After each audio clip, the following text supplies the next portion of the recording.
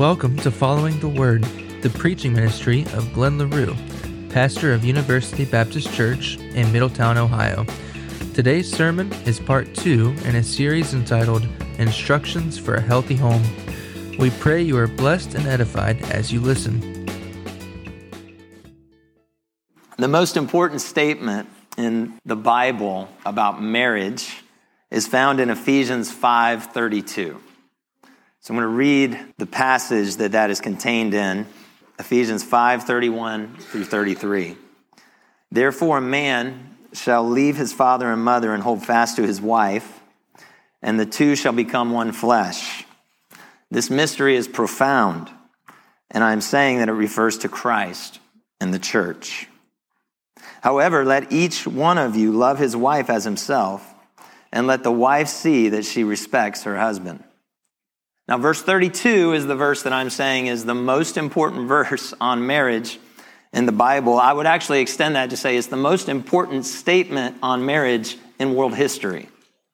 Verse 32 says, this mystery is profound, and I am saying that it refers to Christ and the church. Now, in verse 31 there, Paul is quoting from Genesis 2, where we see the institution of marriage established.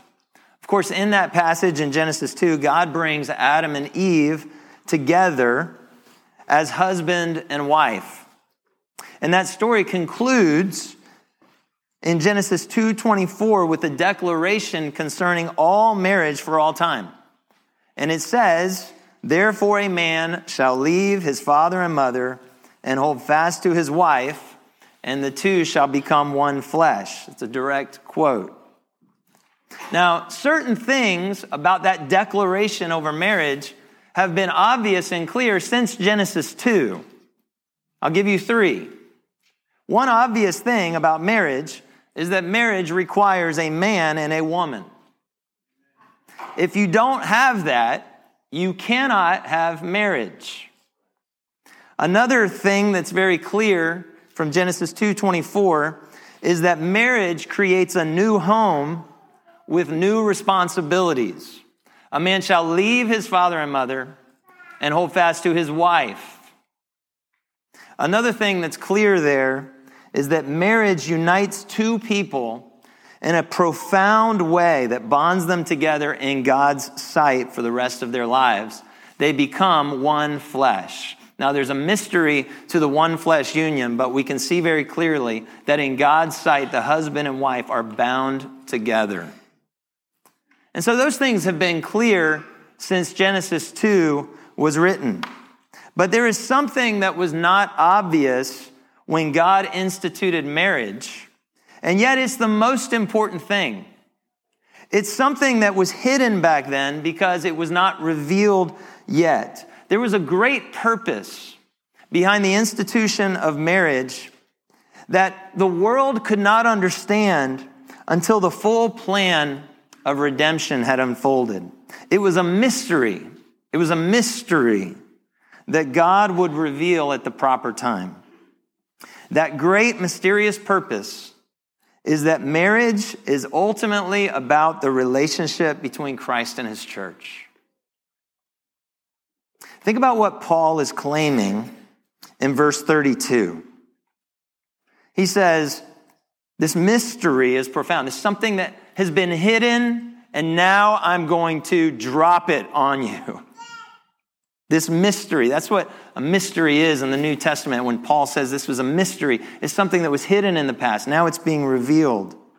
This mystery is profound. What you're saying applies to every marriage that's ever happened in world history. And every nation and every culture in world history has had marriage. And then he slows down. He says, I am saying. It's like him making sure we read his lips. Get this clearly. Don't misunderstand. I am saying that marriage, the institution of marriage, the massive society building institution that is worldwide and has been around since the beginning, refers to Christ and the church. This is a massive statement. Marriage for all time has really always been about the gospel. Marriage is really about God's plan to redeem a people for himself through the sacrificial work of his Son on the cross, and then the eternal joyful union that would result from it. That's what marriage is really about. I want you to just think about how prophetic Genesis 2:24 is. A man shall leave his father and mother. There's prophecy in that. In the gospel, the Son of God left his heavenly home on a mission from his Father to go win for himself his bride. A man shall leave his father. And in the gospel, Jesus Christ holds fast to his bride. He has claimed for himself a wife, the church, and he is absolutely committed to her forever. He holds fast to his bride.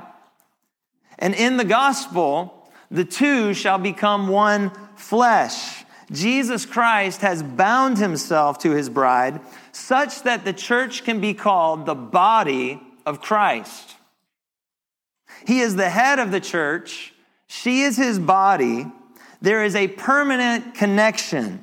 We are one flesh with Christ. So Genesis 2:24, which is quoted in Ephesians 5:31, is an incredibly prophetic statement to the world, not just about how marriage functions between a man and a woman, but about the gospel. It is prophetic. And it's all the more incredible when you consider that marriage was instituted before the fall of mankind into sin. God wove this prophetic statement in Genesis 2:24, before Genesis 3, when the fall happened. And so before there was even a need for the gospel, God gave the world a prophetic picture of what was going to take place. It's as though God wanted us to be able to see that sin never took him off guard. It's always been the plan for the world that the crucified, risen Christ would redeem for himself his bride. He said it before we even needed it. He made that statement on marriage that Paul says refers to Christ and the church before sin ever happened. It's an incredible prophecy, Genesis 2:24. Now, I want you to just think about the magnitude of what this means for our earthly marriages to our earthly spouses. By the way, anytime I say spouses, I always want the plural of spouse to be spice. And so if I do that, it's because I do that in my own just casual thinking and conversation. But I know technically it's spouses. But shouldn't it be spice? Marriage is the spice of life. And so I think that should work. So think about what this means for marriages. On the one hand, it means that every earthly marriage, every one of them, has the capacity to glorify Christ and magnify the gospel. How? In how the husband and wife relate to one another. There is an opportunity to glorify Christ and magnify the gospel. As human beings created in the image of God, our great purpose is to glorify God by reflecting his character and representing his rule. That's your purpose for existing, is to glorify God. Two people in marriage can do this in a unique way, to the degree that they mirror the roles of Christ and the church in the gospel.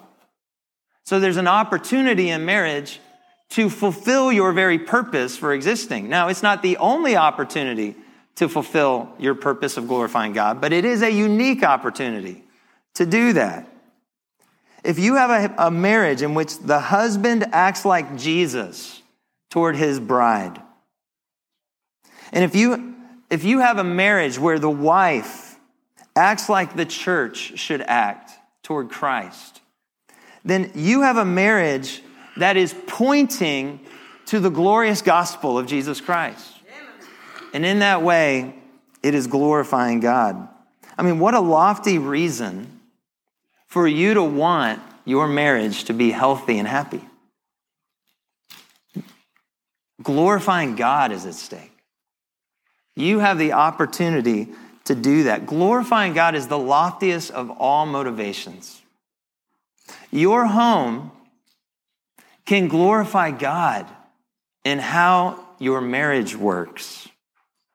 I mean, nothing else could be more fulfilling for your marriage because nothing else matches your very purpose for existing. If you want to be fulfilled in life, you have to live out your purpose. Would you agree with that statement? Amen. If you want to be fulfilled, you have to live out your purpose. Well, if you want to live out your purpose, you must glorify God because that's your purpose. And if you want to glorify God with your marriage, you must reflect the roles of Christ and the church in the gospel.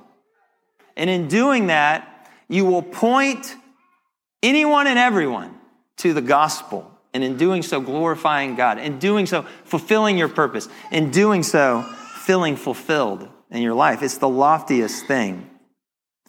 See, the healthiest, happiest situation for your home is for your home to reflect and glorify the gospel. Think about the gospel. The perfect Savior, Jesus Christ, and a church that responds to him and comes to him. Of course, we don't do that perfectly until glory, but there's an ideal there for how the church should respond. What could be a healthier, happier situation among all relationships than Christ lovingly being the Savior of his people and his people joyfully responding to their Savior? It's the healthiest situation. And it's the happiest situation. Do you want a healthy, happy home? You need to reflect that. You need to reflect that. This is a monumental thought that marriage refers to Christ and the church. So on the one hand, what this means for earthly marriages is that every earthly marriage can glorify God in a unique way. Now, on the other hand, there's another good thought that we can add to this. It means that every earthly marriage has a model to follow. Every earthly marriage has a picture of what it's supposed to look like. A heavenly pattern for how the roles of husband and wife are to work. So it's not just that your marriage can point to Christ and the gospel. It's also that Christ and the gospel can point to your marriage. It goes both ways. The roles of Christ and his bride in the gospel can point your marriage in the right direction. This is why Paul comes back there in verse 33, and he says, however, let each one of you love his wife as himself, and let the wife see that she respects her husband. He encapsulates both roles there in that final statement. And really what he's doing is he's coming back to something he's been talking about since verse 22. I only have verses 31 through 33 on the screen, but Paul has really been on this principle that marriage and the gospel are connected in their significance. And he's been giving instructions to wives and husbands on the basis of the fact that marriage is a reflection of the gospel. And so instead of him saying, well, you know what, there's a great mysterious purpose of marriage that's Christ and the church, and therefore what you do in your home doesn't really matter because that's not the main point. No. It's exactly the opposite. He says, what you do really, really, really matters in your home because it has the gospel and everything we're saying about Christ and the church and God himself at stake in it. And so, husbands, you need to love your wives. And wives, you need to respect your husbands. And you see there how he concludes that. It's very similar, that final statement, to what we saw in Colossians last week. Husbands, let each one of you love his wife as himself. Agape love right there. We get that from Christ and how he loves his church. Wives, let each of you see that she respects her husband. Where do we get that idea from? It comes from how the bride, the church, should respond to Christ. And this is really what we were seeing last week in Colossians 3:18 and 19, though the gospel and all the significance of the gospel was not in that passage, at least explicitly in those two verses.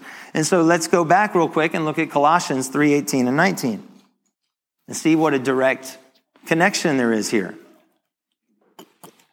Wives, submit to your husbands as is fitting to the Lord. Same command as we're going to see in Ephesians. And then also, husbands, love your wives, agape love. Do not be harsh with them. And we noted how these verses in Colossians are very simple and straightforward. And so last week, we just took that simple, straightforward, singular approach to these commands. Wives, if we had to boil your one big responsibility in your marriage down to one big thing that you need to take away, is this: submit to your husband. That's what we did last week. It doesn't mean, wives, by the way, that you're not expected to love your husband. But the Bible, I think, expects the tender-hearted love of a woman to come more naturally than submission. And so the key command to the woman is not to love her husband. That's what she does most naturally. The key command is that she submit to her husband. And then husbands, if we had to boil down your one big responsibility in marriage to one thing, it's this: love your wives. It doesn't mean that you're not expected to lead your wives and provide authority to your wife. But I think the Bible expects the leadership impulse of a man to come more naturally than tender-hearted loving kindness. And so it says to the men, the hard thing, love your wife. I actually have a quote on this. I found this in a footnote in Calvin's commentary, and I thought this was really good. The guy who wrote it is a guy named Edie. It's just 500 years ago. The woman loves in deep, undying sympathy, but to teach her how this fondness should know and fill its appropriate sphere, she is commanded to obey and honor, submit. The man, on the other hand, feels that his position is to govern. But to show him what should be the essence and means of his government, he is enjoined to love. What he's wrestling there is with the fact that we each get one specific, boil it all down to one thing command. And he says, well, women love their husbands, but that comes more naturally, and they need to be told, submit to your husband. And women, I bet if I went around asking you, which is easier for you, loving your husband with a big heart or submitting to your husband? You would probably all say, loving my husband comes more naturally. And then men, he says here, has that impulse to govern, to lead, to take command, to steady the ship and do all those things. And so he says here, it's not that men aren't supposed to lead, but really the thing men need to hear is to be gentle and tender and caring, right? And I bet if I went around and I asked a lot of the men in this church, a lot of you would say, yeah, I tend to be just a, down to business kind of person. And I've got to always remember to love in the right way, right? And so God's word is very wise. But now here's my question, and it's going to take us back to Ephesians for the rest of our time. That's the bare bones. Wives submit, husbands love. Can we put some flesh on the bones to help us have a more beautiful, complete picture of our marriage instructions from God's word?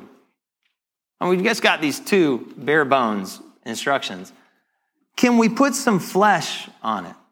Actually, I had a church member last night ask me at the PAA performance, Pastor Glenn, but what does submission look like? who's a wife in our church. And I said, well, I'm going to talk more about this tomorrow. Because the answer to this question is yes. We can put some flesh on the bones to help us have a more beautiful, complete picture of the marriage instructions. You know, Eve was taken from the rib of Adam. But God didn't just give Adam a bare rib. He also put flesh on that bone so Adam could see the beauty of what God was giving him. In the same way, God doesn't just give us the bare bones instructions of submission and love in his word. God has put flesh on these bones to show us the beauty of what we've been given. Now you might say, how has God done this? What is the flesh that goes on the bone of these instructions? It's the gospel. It's the gospel. Because marriage is about the gospel. The relationship between Christ and the church gives us the most beautiful, detailed picture of how roles in marriage are supposed to work out. It's the gospel that shows us all the beautiful dimensions of submission. And it's the gospel that shows us all the beautiful dimensions of loving headship. See, the gospel is the flesh that fills in the picture for us. And this is where we come back to Ephesians 5, and I do want to go back to verse 22, where Paul starts talking about marriage. And I want to see if we can get the picture of submission and the picture of loving more fleshed out from these verses, where Paul is directly focused not just on the marriage instructions, but on the gospel. And so look with me back in Ephesians 5:22 through 24.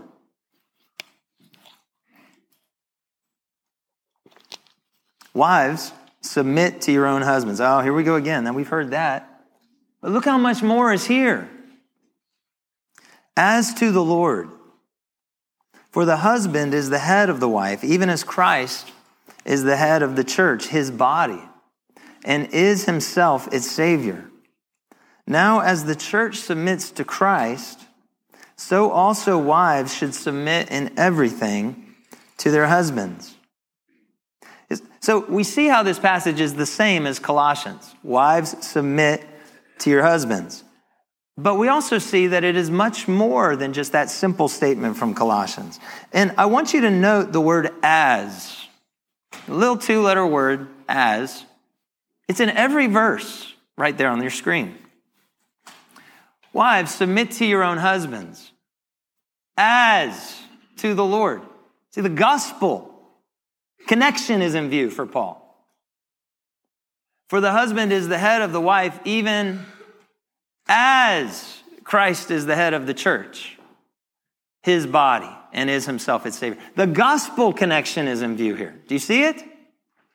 Now, as the church submits to Christ, so also wives should submit in everything to their husbands. The gospel is the flesh on the bone of the instruction. We're supposed to contemplate the church's response to Jesus and think about what significance that has for how wives relate to their husbands. Do you see it? And so, my question for you, and this is especially to you ladies, what's there in those verses that can help you understand the concept of submitting better? What's there? I mean, do you see anything? I see 7 things. And in good preacher fashion, I'm going to give it to you all with an alliteration, ladies. They're all going to start with R. Anytime a preacher does that, you know he's forcing something somewhere, but sometimes it's worth doing.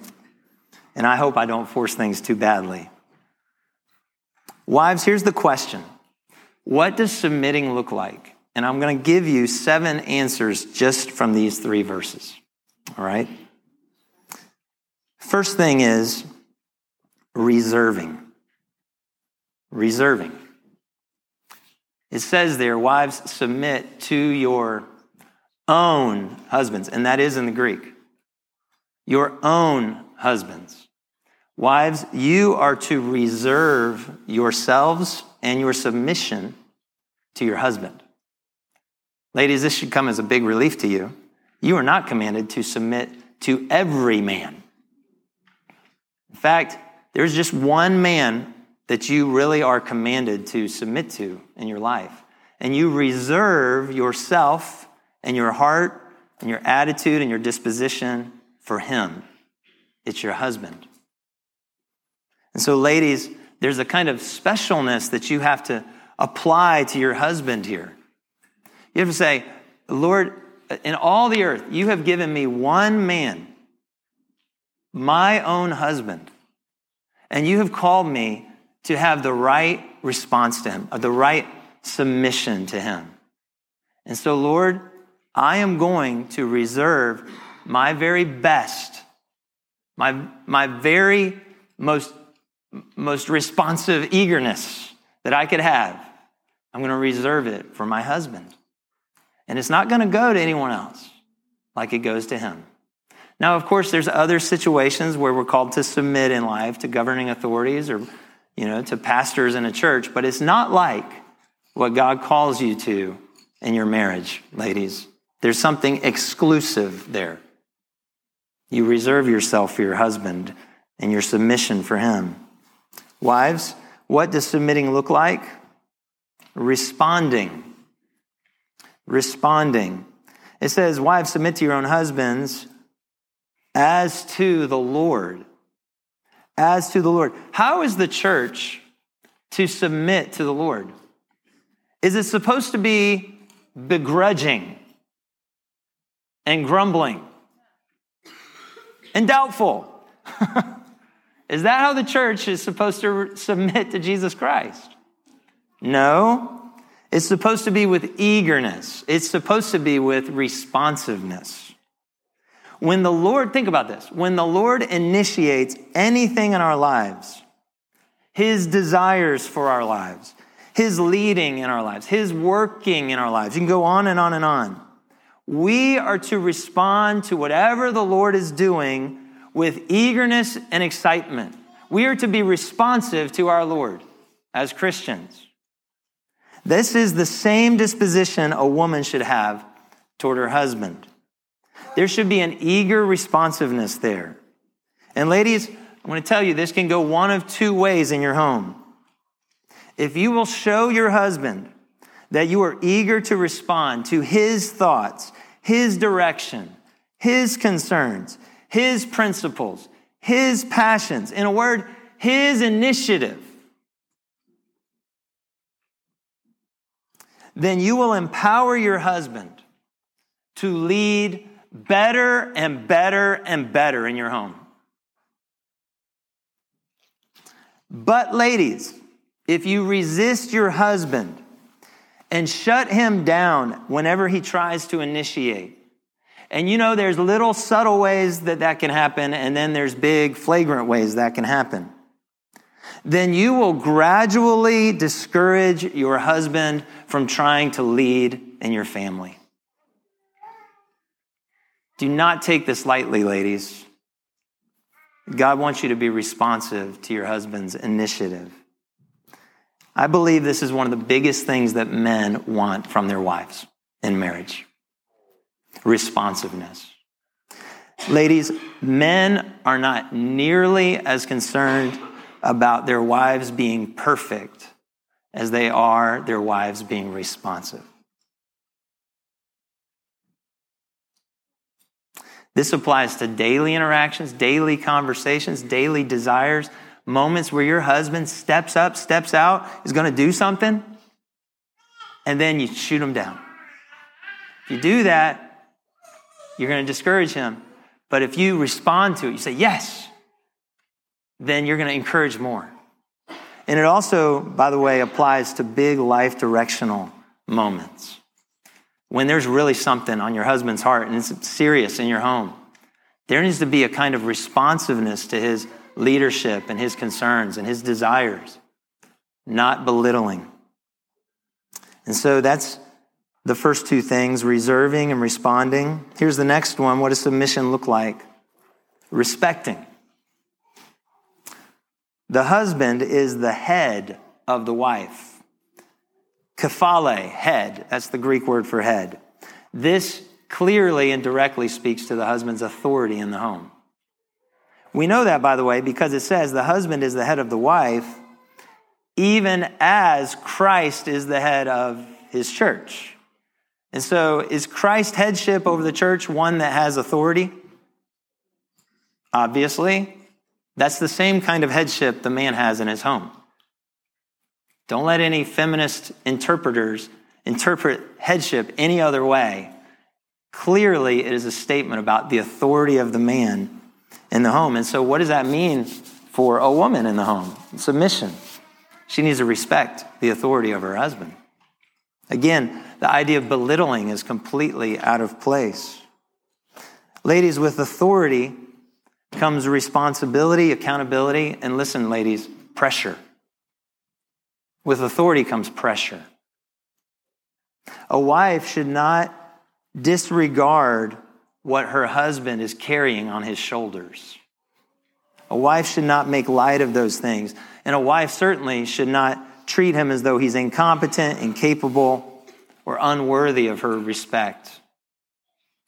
There is just a fundamental accountability and responsibility he has simply because of his position in your home. And it should carry your respect. And by the way, this is another thing that I just think men desire from their wives. So much more than a wife that's just perfect in every way. If they can have a wife that responds to them and respects them, you have a recipe for a very happy husband. Wives, what does submitting look like? Reserving, responding, respecting, and receiving. Now, this is a big thought, and I've kind of summed it up with just the phrase, his body, but it's really a summary of all through this passage. That a wife is to receive from her husband in the same way that, think about this, the church receives from Christ. The church receives. What do we receive from Christ, church? I mean, everything, right? Think about how the head and the body works. You know, when you want your hand to do something, your head tells it, and your hand just receives and responds, right? This ties in with responsiveness as well. And your body doesn't fight against the head. The head makes a decision, your body follows. And then your body is nourished by the decisions of the head. We talked a little bit about this last week. How the head is the first thing in your body doing anything that's healthy. This is why, by the way, side note, people who have a hard time being healthy, it's first and foremost a head problem. It's first and foremost an understanding of yourself and decisions that you have to make. And you start deciding to make healthy decisions, you'll be healthy. And in the home, that's how it works when the husband is initiating and leading a healthy response, is when there's just a receptivity to that leadership. And I'm going to skip ahead for just a second to verses 26 and 27, which are really toward the man, but they speak to all the ways that the bride receives from Christ. And it further underlines the idea that when you're the body, you receive in so many ways from the head. And so look at Ephesians 5, 26 and 27. This is speaking of what Christ does for his bride, that he might sanctify her. She receives that from him, having cleansed her by the washing of water with the word, so that he might present the church to himself in splendor, without spot or wrinkle or any such thing, that she might be holy and without blemish. Look at everything that Christ does for his bride that she receives. That's a wonderful picture of the church. And it's all because she's receiving from her covenant head. Wives, what does submitting look like? Number 5, rejoicing. Rejoicing. It says that Christ is himself the church's Savior. Now, Christian, is that something to celebrate? Amen. Are you happy that Jesus is your Savior? Are you happy that he's done what he's done to win you and receive you into his kingdom and into his family and to make you part of his bride? Absolutely.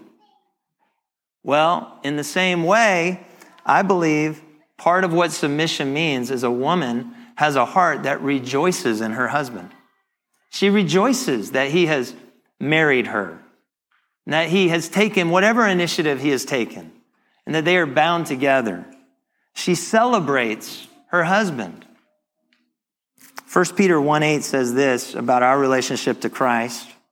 It's one of my favorite verses in the New Testament. Though you have not seen him, you love him. Though you do not now see him, you believe in him and rejoice with joy that is inexpressible and filled with glory. Now, wives, this is the attitude the church should have toward our Savior who is unseen.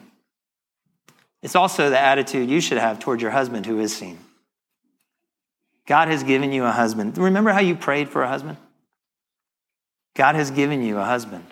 Rejoice in who he has given you.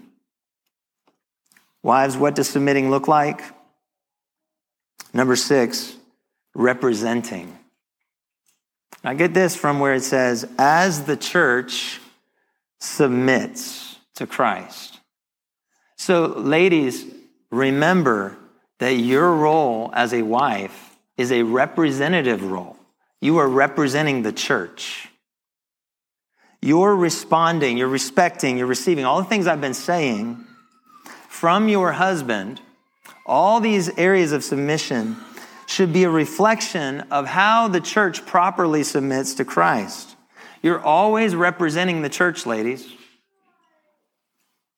And by the way, I think this is also helpful because it does provide parameters for how all these things are to be understood. Ladies, since you're always representing the church, you should obviously not submit in areas where potentially your husband might be leading you astray, because you ultimately are representing the church here. You are representing a right kind of obedience to the Lord. And so you should never walk in sin. You should always be safe from that.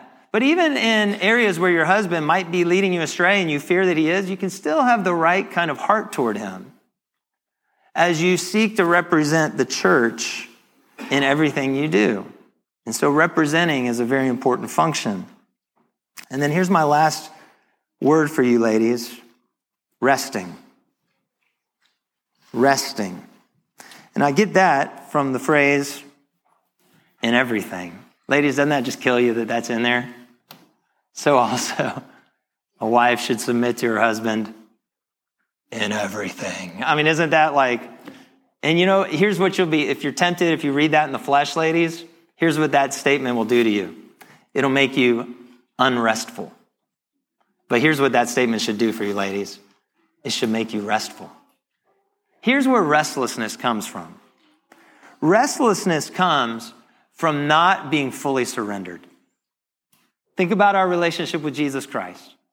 What makes a person topsy-turvy and restless in their relationship with Jesus Christ? They're not fully surrendered. Every day it's a decision. Oh, am I going to follow Jesus in this area? Or no, I'm going to do it this way. And it seems like there's no peace in that person's life because there is no just resting in full surrender. And we just finished on Wednesday night the story of Job.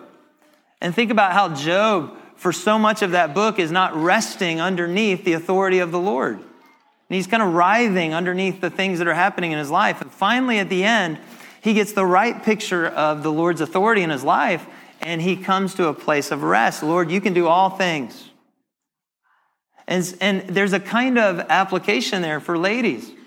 Ladies, if you are viewing your husband and you're always kind of saying, well, I'm not sure if I'm going to submit here or here or here. Oh, he said this or he thinks this or he feels this, and I'm just going to always be sizing up whether or not submission is a good idea. You will not be at rest. You will be a miserable woman.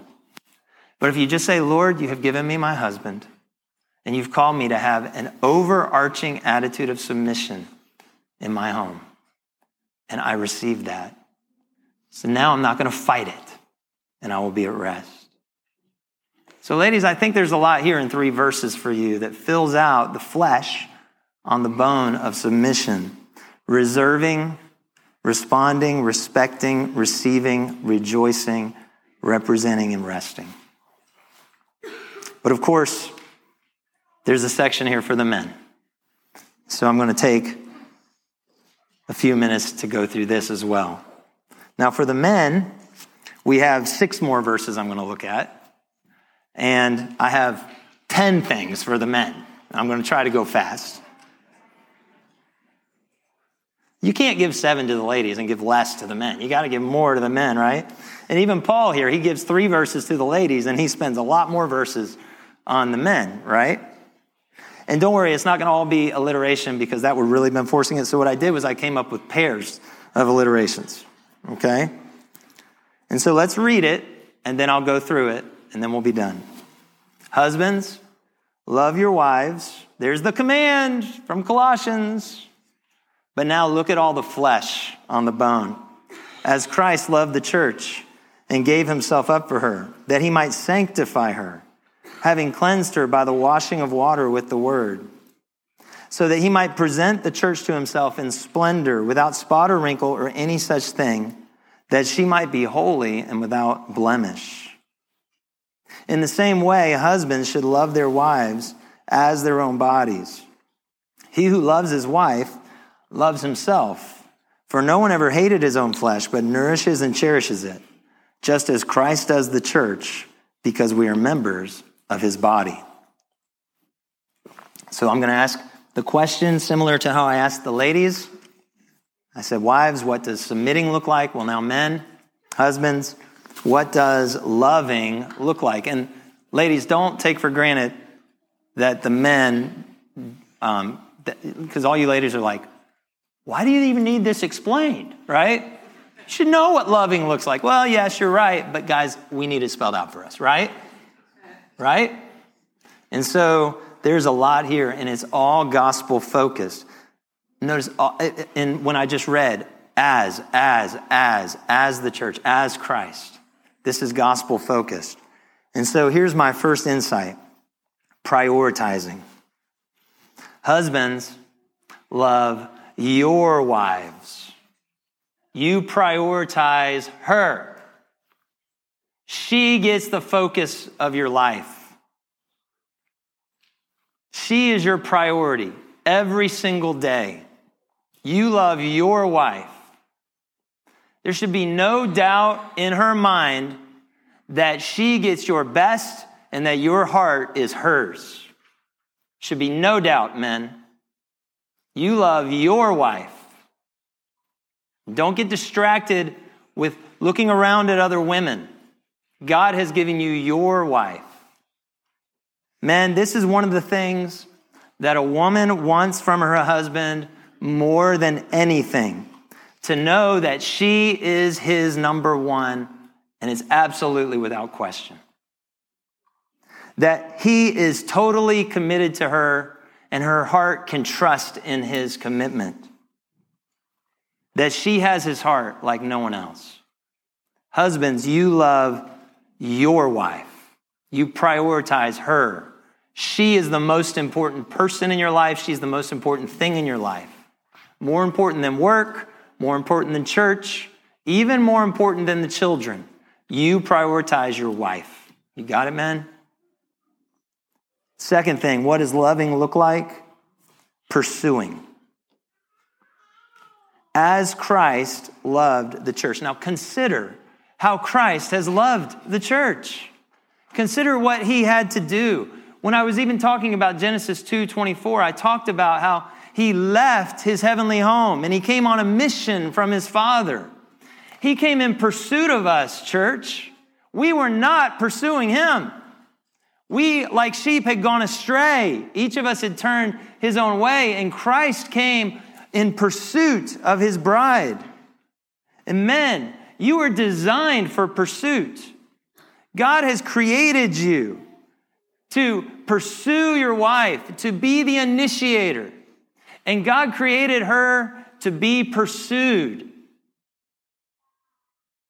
Just like you men are wired to initiate and enjoy her responsiveness. She is wired to wait for your initiative and then enjoy responding. But you have to pursue your wife and show her that she's worth hunting for, that she's worth going on a mission for, she's worth bleeding for, because you love her that much. And then watch the responsiveness that she'll give you if you pursue her in that way. As Christ loved the church, do you hear the gospel? Do you hear all the flesh that's on that bone? I could preach for an hour on this one point, and you know I could. Husbands, what does loving look like? Prioritizing, pursuing. Okay, here's our next. Sacrificing. And gave himself for her. How did Christ give himself for his church? He died on the cross for her. He died on the cross.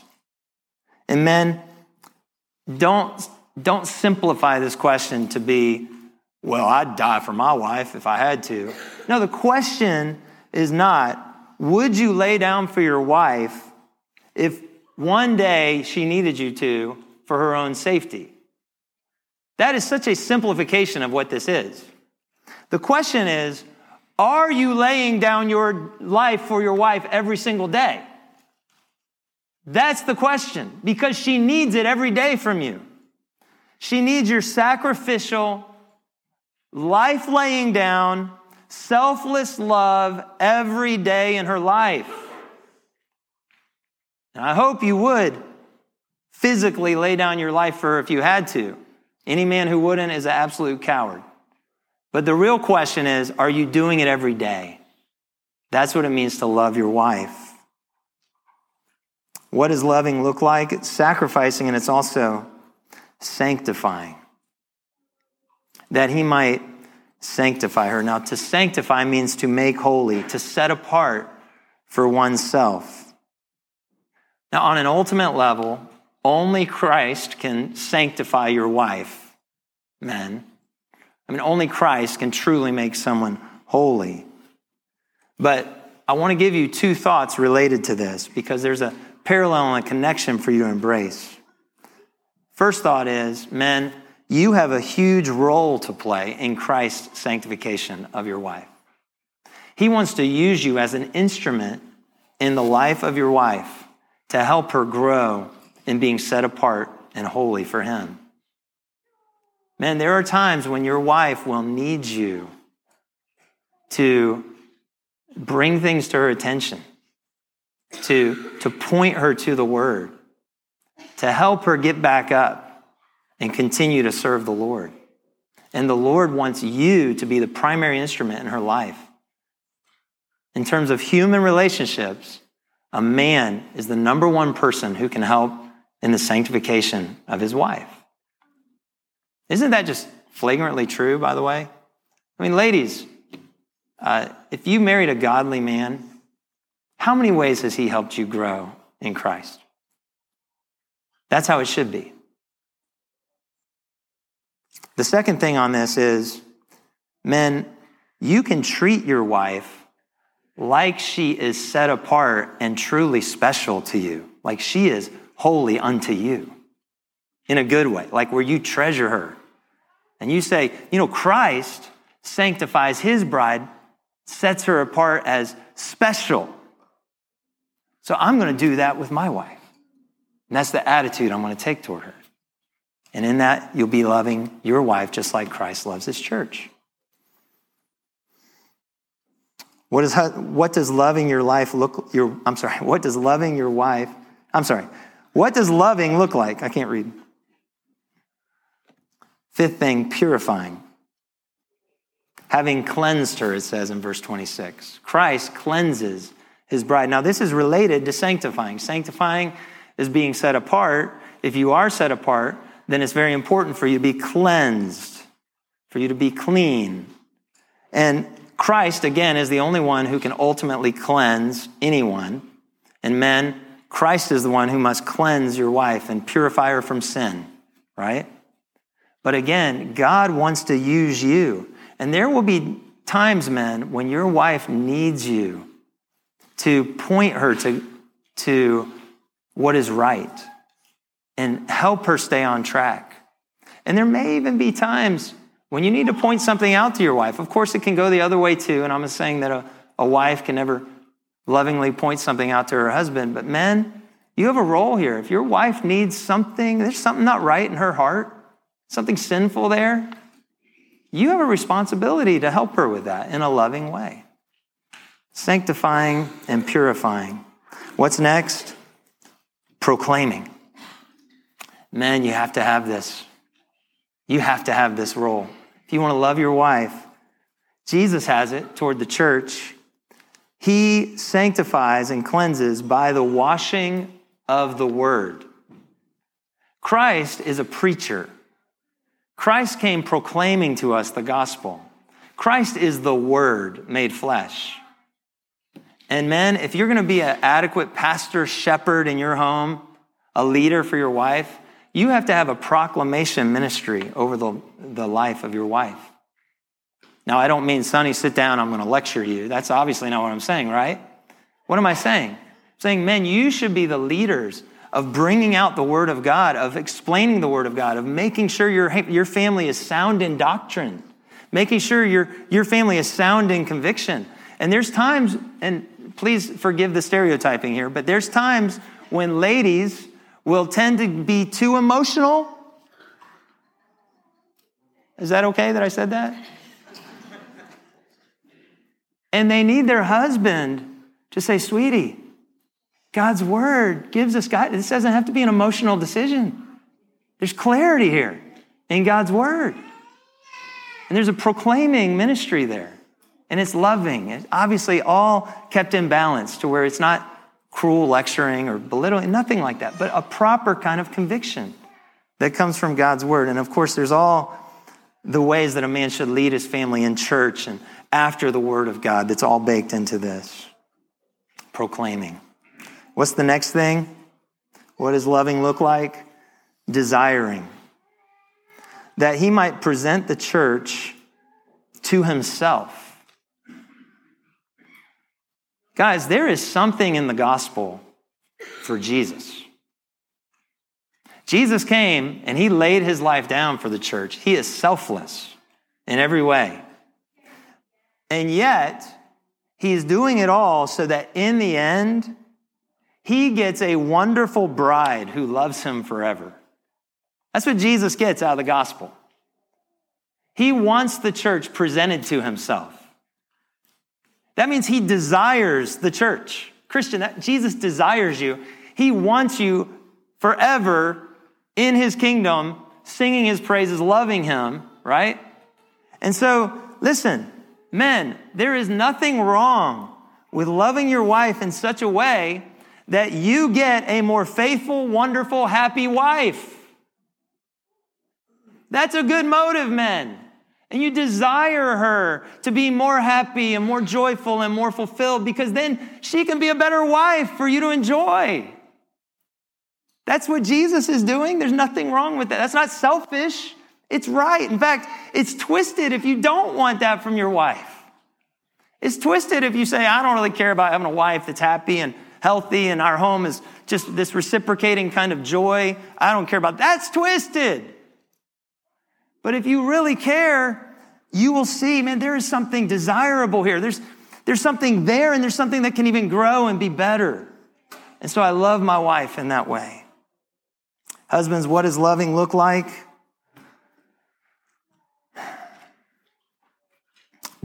This is my word. Doxifying. I made this one up.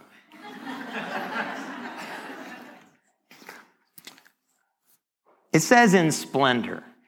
Literally, the Greek is endoxos, in glory. Literally, it's a compound word that means in glory.